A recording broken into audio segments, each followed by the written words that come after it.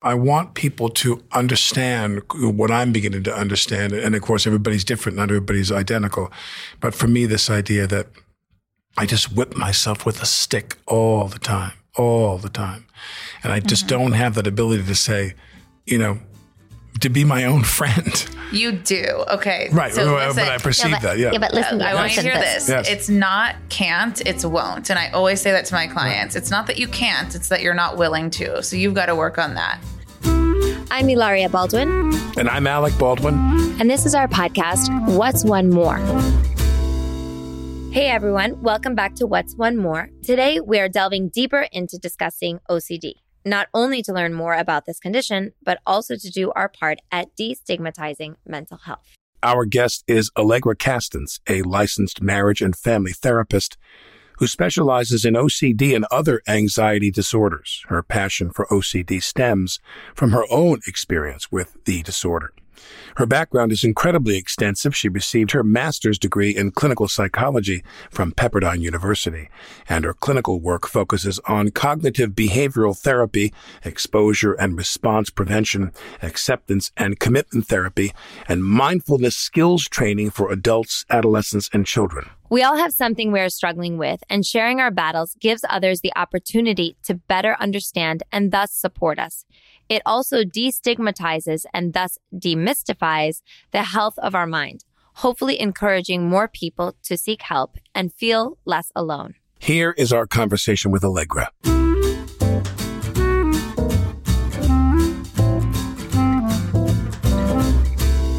How are you today? I'm good. How are you really feeling right now? How are you feeling today? A lot better than yesterday. You were. Now why? OCD. Describe. We'll share. We'll do dueling OCD diaries. Dear Diary, what happened? It got really loud over the last week, and I haven't been used to that in a while. Got really loud how? A lot of just like intrusive thoughts that stuck. Just were like very sticky. And yeah, it felt more anxiety provoking than it has in years. I find that there are days when, and I believe I have no choice, and this is the greatest challenge for me, really, as an individual, or I should say among the greatest challenges. I'm trying to choose my words carefully here. And that is that among the greatest challenges is to look at a day and say, I'm going to do my best and try to get this done, and if I don't, I don't. Yeah. Because I give myself a lot to do. I was telling Ilaria, when we were prepping for this, that, to me, OCD in my own life is self-abuse. For those of us who don't know, who are learning, Alec and I feel like we're very new to this conversation. When people hear OCD, we often think, oh, that's organized or hand washing or germophobia. And what I'm learning is that it really is these intrusive thoughts, and it's the shifting things around, the stacking, the hand washing, the germophobia that is the way of trying to make those intrusive thoughts go away. Is that the fair thing to say? Definitely. So it really depends on how OCD shows up for the person, because like in listening to Howie's episode, it seems like germophobia is like his biggest obsession. So for him, it might be compulsive hand washing. But if somebody has obsessions like violent intrusive thoughts or sexual intrusive thoughts, which are very common with OCD, you might see them avoiding things like avoiding knives because they're so afraid that they're going to snap and do something, even though it's Seriously. Oh, 100%. A violent intrusive thought means that there's a trigger that would launch them potentially, not definitely, into a violent act. So no, that is another misconception, is that people with OCD are like the least likely people to act on these thoughts. They're so afraid of the thoughts that they perform compulsions to prevent them from happening.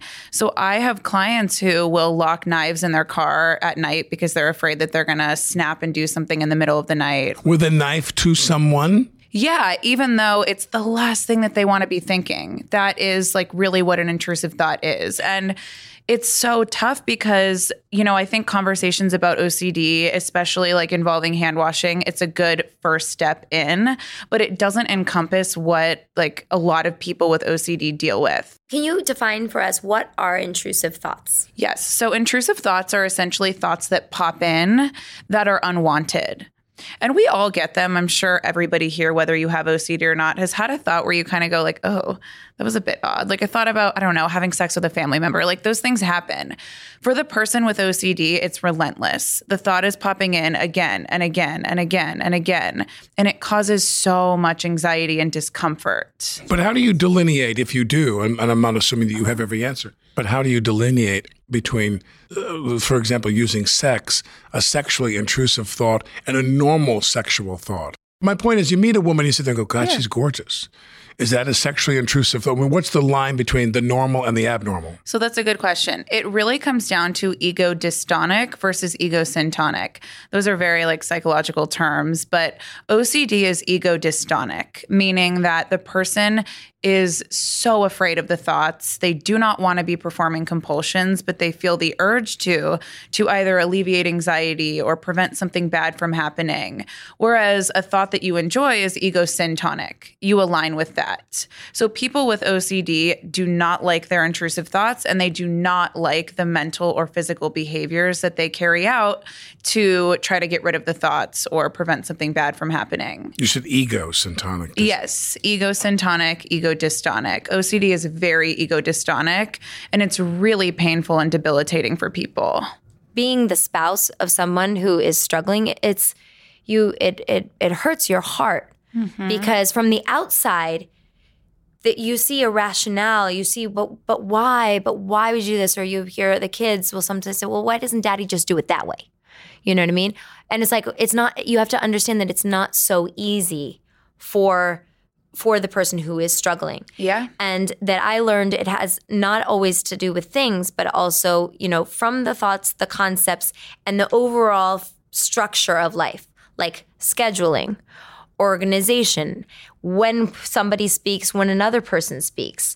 So can you talk to us a little bit about, is that something that for you fits within an OCD umbrella? Yeah, OCD can really latch onto anything. For some people, it looks like what I call, or what a lot of people call just right obsessions, where the person has to, like, let's say with this cup in front of me, they have to put the cup down and it has to feel right to them. Obviously, feeling right is very subjective, and it usually takes the person like 15 to 20 times until it feels right.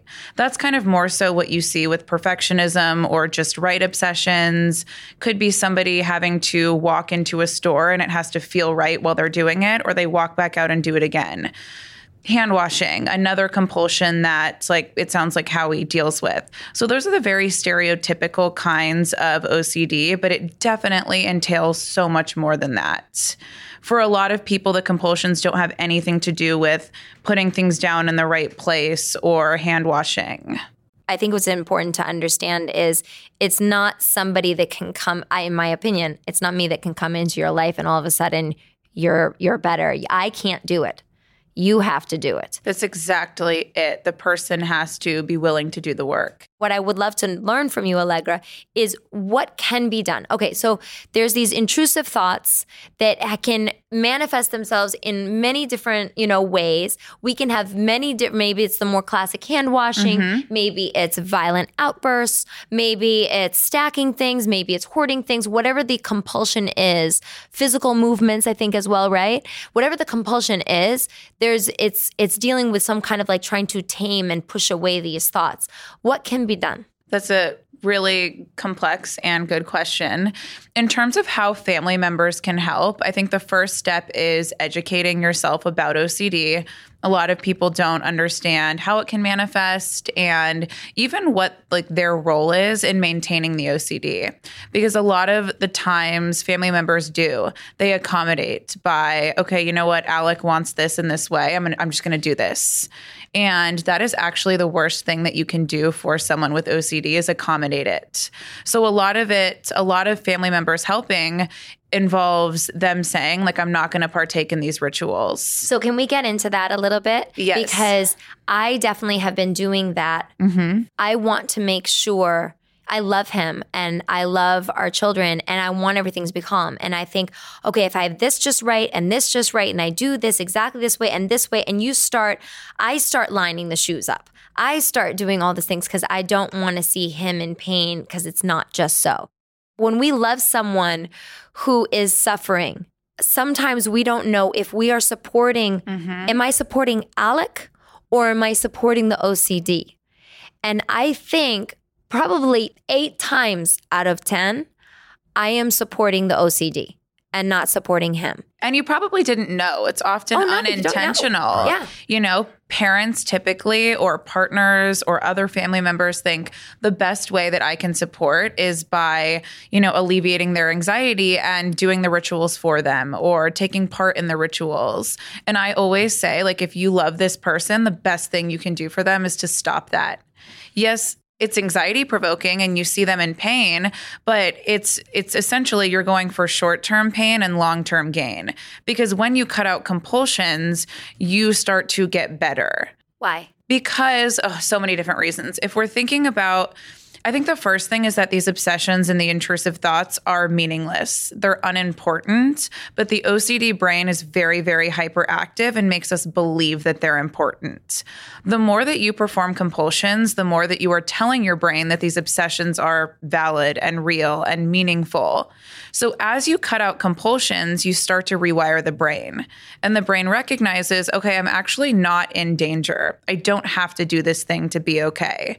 It's the compulsions that fuel OCD. The thoughts are not the problem. Intrusive images or urges are not the problem. The problem is how we deal with them compulsively. So cutting out compulsions is a really big part of the treatment. What would you say are, in your mind, the most common manifestations of OCD? Meaning people do what? What are 2 or 3 of the most common things they do? Cleaning? No, interestingly enough. So it might be because of like me being honest about my story and my Instagram following. I think I get clients who typically have the more taboo intrusive thoughts, but hand washing or cleaning, like with Lysol wipes, whatever it may be, is really a small fraction of compulsions that people perform. Avoidance is a compulsion. So a lot of people will avoid things that could trigger an obsession.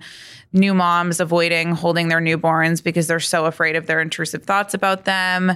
Reassurance seeking is a compulsion. Meaning what? So let's say somebody has a sexually intrusive thought, going to someone else and asking, like, do you think I'm this person? Is this bad? Is it bad that I'm having this thought? And the problem with that is that the OCD brain can't connect to logic. If someone could just come to you and say, like, let's look at yesterday's episode. Howie, touch that door. Nothing's going to happen. And he said, oh, okay. Like he wouldn't have OCD, right? It's the doubting disorder. So reassurance seeking doesn't work and it fuels the obsessive compulsive cycle. A lot of people with OCD perform mental compulsions, and that's a big component that is really misunderstood. Such as? Oh, so many. Mental checking, like people who have sexually intrusive thoughts will check internally, like, do I like this? Do I not? What do you mean? Give me an example of a sexually intrusive thought that is common. Sexually intrusive thoughts about kids people have, and it's the most terrifying, uncomfortable, awful thing, like the worst experience for the person. And they just, like the thoughts just keep coming in. You can't stop them. And the more you try to get rid of them, the more that they stick around. It is the exact opposite of a pedophile. A pedophile aligns with the thoughts and knows like, yeah, I am attracted to kids. The person with OCD is so afraid of the thoughts that they will avoid being around children. They will ruminate, like, why am I having these thoughts? Mentally review past situations to make sure that they haven't done anything. How much would you say some of the more common manifestations of OCD are rooted, as in my own case, with something very clearly from childhood? In my childhood, everything was like, I can't give my father a bigger paycheck. And it was whatever the raft of problems were that my parents had, I couldn't solve them. How many people would you say, is that common that people develop OCD patterns that are rooted in their childhood? So OCD is very biological, meaning the person is genetically predisposed to having it. Environment can impact that, and it can kind of contribute to the onset of OCD, but a lot of it is genetic and biological. So for me, for instance, I see signs of OCD when I was a kid for sure, but I had anorexia when I was 18, and I think the malnutrition really set off my OCD when I was 19. So that was an environmental factor at play, but I absolutely probably would have had OCD at some point if it weren't at that point in my life. We're talking about supporting the person versus supporting the condition. Yeah. So the question is, how do you have the courage to say, I'm not going to support the condition anymore. I love you. I'm going to support you. And I need to mother. So I need to support my children as well. And so how do you go from that step to the next step? That usually involves a therapist, because the person with OCD has to have tools to be able to manage the family member no longer accommodating. So finding a therapist who specializes in exposure and response prevention is really important. And then what often happens is I will do family sessions with my clients, and I'll bring in the parents or the spouse, and we'll go over family accommodations, and we'll either gradually cut them out or cut them out altogether, depending. So it usually helps to have a therapist that's working with the person with OCD and the family as well, so it's not super abrupt. For me, education has been so much, because I think we look at people and we just think, wow, you're just mean, or you're just this, or you're just ridiculous, or we all get petty. We have those petty moments where we just throw things out, and it really, when you step back and you take away the pettiness and you can kind of see the why and the suffering underneath, you can start to develop compassion. And from compassion, you get educated, and then you can get into solving.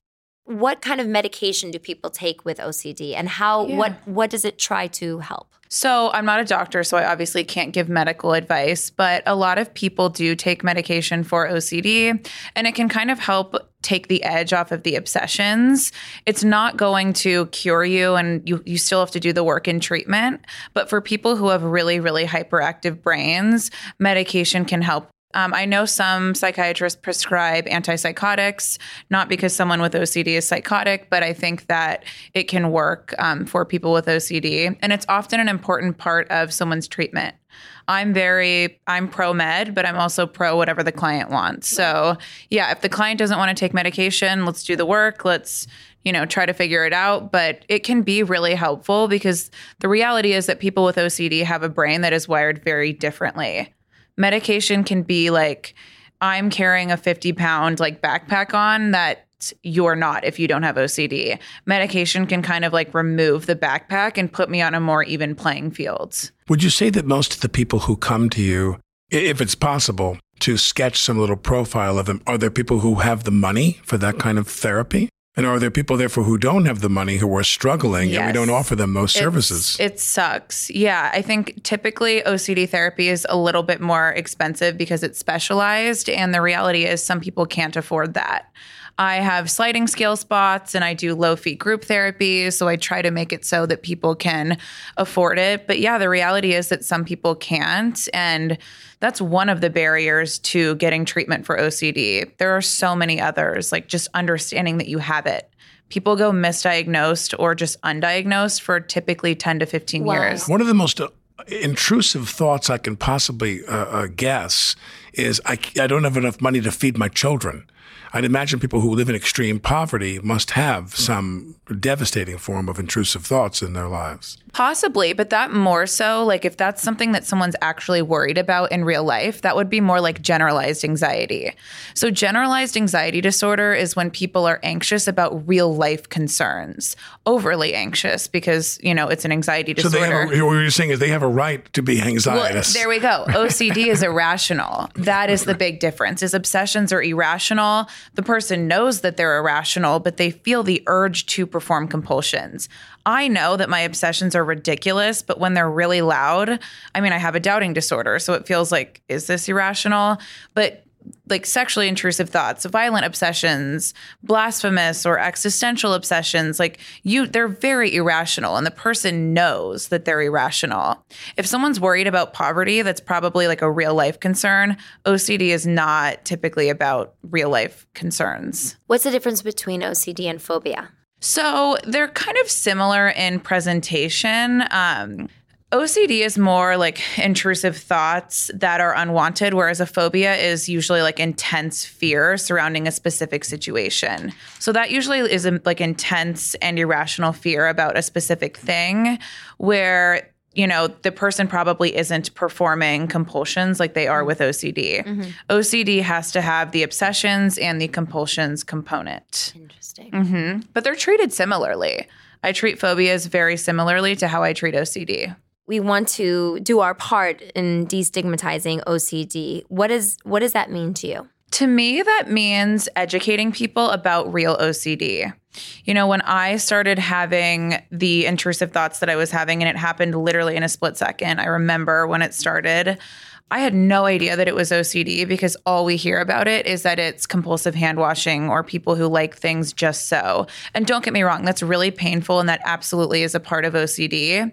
But that leaves out a lot of people who are experiencing other obsessions and have no idea that that is what they're living with. So the first step is educating about all of the ways that OCD can manifest because most people don't know. That is probably going to be the biggest lifesaver because OCD has a really high suicide rate. I mean, imagine if every day you're plagued with like the worst thing you would ever want to think that just does not stop playing in your brain. It's really scary and it's really exhausting.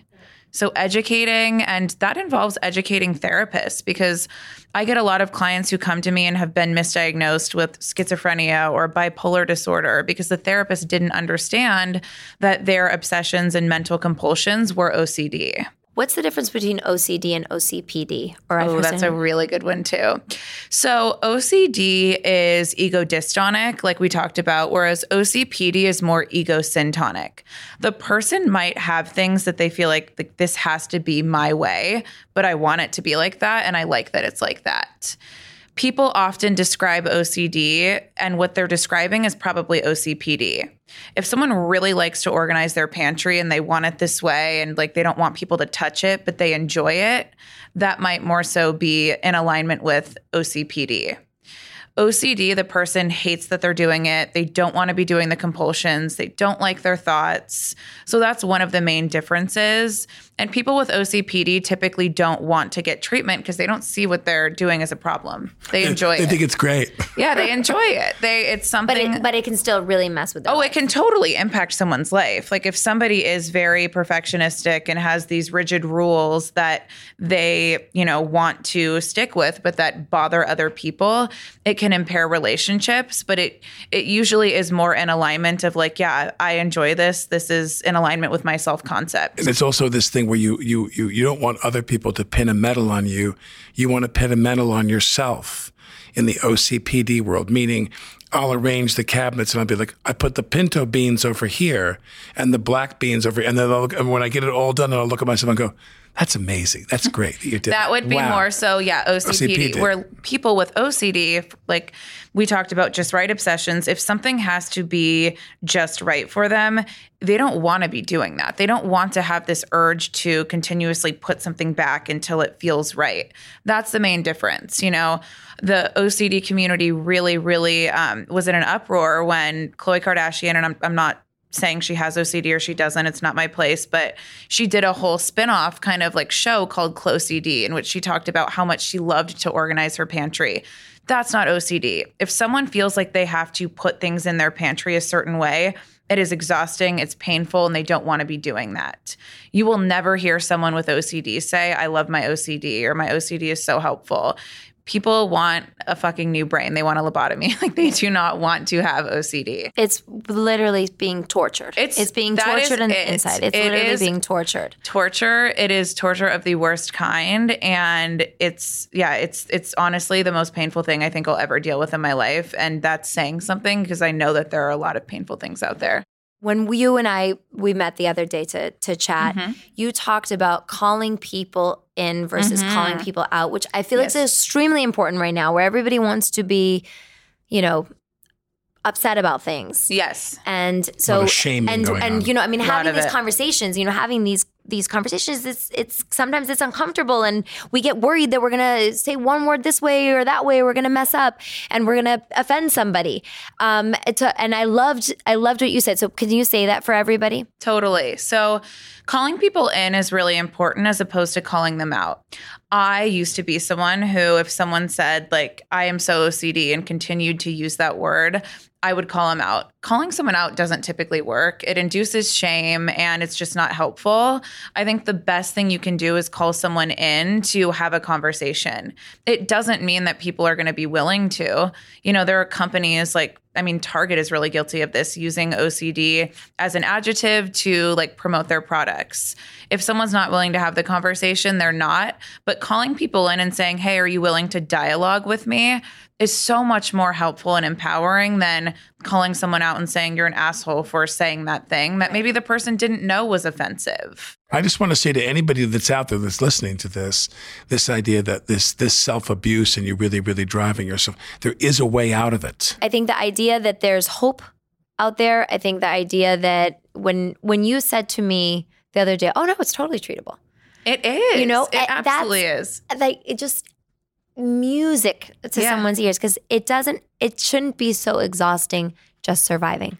It shouldn't be. And it's so sad that it is for some people, but it can get so much better with proper treatment. Finding a specialist who utilizes exposure and response prevention and understands OCD can be life-changing. I got my life back in so many ways. Right. I want to close myself by saying, thank you, obviously, for taking the time. No, I really mean that. And I wanted to say that the reason that this was so attractive to me to want to talk to you about this, me personally, is that I want people to understand what I'm beginning to understand. And of course, everybody's different, not everybody's identical. But for me, this idea that I just whip myself with a stick all the time. And I just don't have that ability to say, to be my own friend. You do. Okay. Right. So but I perceive that. Yeah. Yeah, but listen. I want you to hear this. Yes. It's not can't, it's won't. And I always say that to my clients. It's not that you can't, it's that you're not willing to. So you've got to work on that. Thank you, Alegra. We're so grateful for your wisdom and expertise.